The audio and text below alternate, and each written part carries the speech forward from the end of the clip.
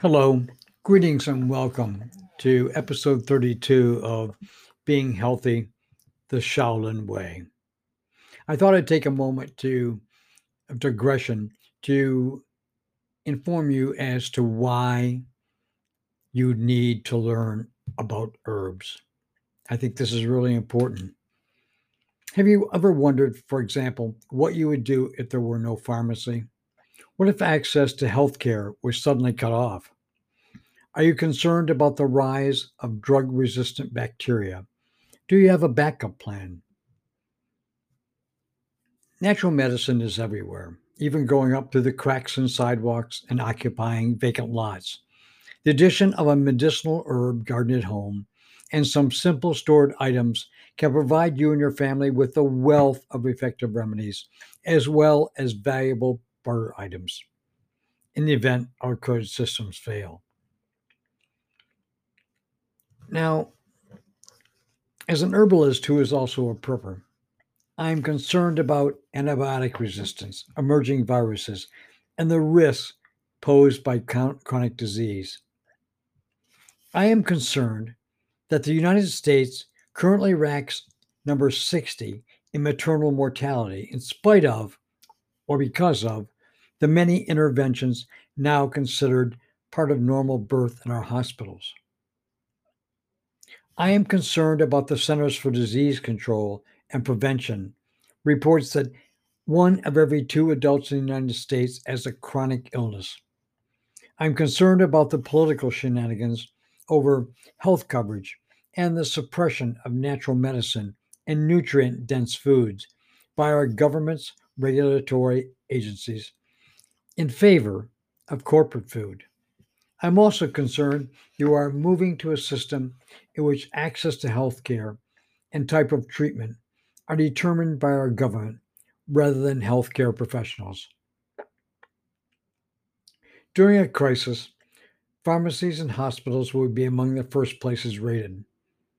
Millions of people on maintenance drugs will suddenly be without medicines that their bodies depend on for normal functioning. Even now, before a crisis, antibiotics that once easily treated common infections are no longer working, and pharmaceutical companies are not interested in developing newer generations of antibiotics because they make more profit by investing research and development funds in maintenance drugs instead. Antibiotics are typically taken for a mere 10 to 14 days. In contrast, maintenance drugs like blood pressure medication and cholesterol lowering drugs tend to be taken for the rest of the patient's life. This provides a far greater return on their invested research and development dollars.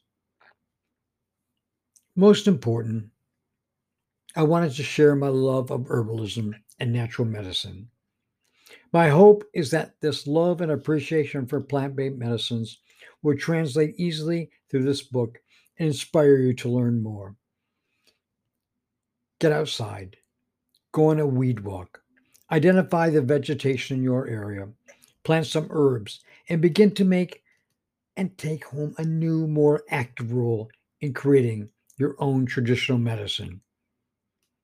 Look, traditional medicine often refers to health practices, approaches, knowledge, and beliefs incorporating plant, animal, and mineral based medicines, spiritual therapies, manual techniques, and exercises applied singularly or in combination to treat, diagnose, and prevent illness or maintain well being. China has maintained its more than 5,000-year-old traditional healing practices alongside a modern biomedical system. The two are not in competition. Instead, the Chinese use modern science to explore how traditional Chinese medicine works from a biomedical perspective. The Chinese have done much to study and document the antivirals of traditional Chinese medicine herbs. This information may prove life saving given the emerging viruses for which biomedicine currently has no treatment. India has also retained its traditional medicine, known as Ayurveda, alongside modern biomedical practices. In fact, traditional medicine has been practiced all over the world.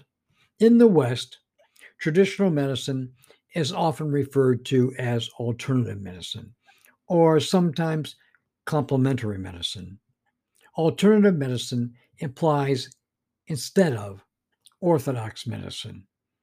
Complementary medicine conveys a sense of in support of or in conjunction with orthodox medicine.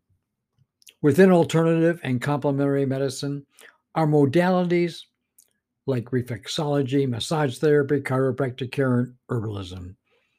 Germany has led the way in both research and an evidence based healthcare system that incorporates natural, herbal, and other alternative or complementary therapies with pharmaceutical options.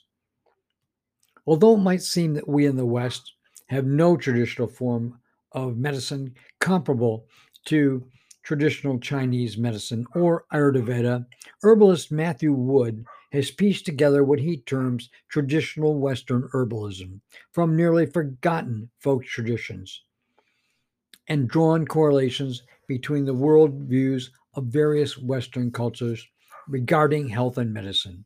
His book on the subject, The Practice of Traditional Western Herbalism, Basic Doctrine, Energetics, and Classification, is an interesting and worthy read. Now, why use medicine that's natural?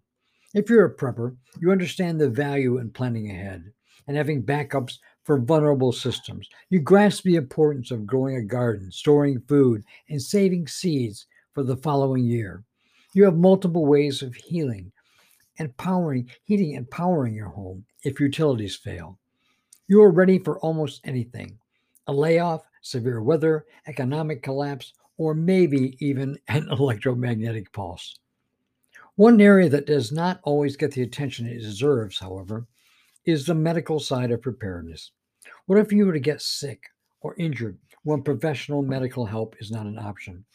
If our medical system were overwhelmed or cut off from resupply, could you care for your own and your loved ones' health needs? Frequently, preppers approach medical preparedness by assembling a quality first aid kit, then go on to add some bulk non prescription medicines such as pain relievers, cough syrups, and antibiotic ointments. Many take it to the next level by adding fish antibiotics. While these items are all beneficial, and I have them on hand for myself, there are a few vulnerabilities in relying solely on orthodox biomedical supplies. Supplies will eventually be used up or exceed their shelf life with no way to resupply.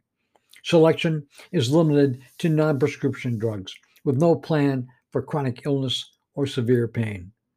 Antibiotics, fish or otherwise, are losing ground against drug resistant bacteria.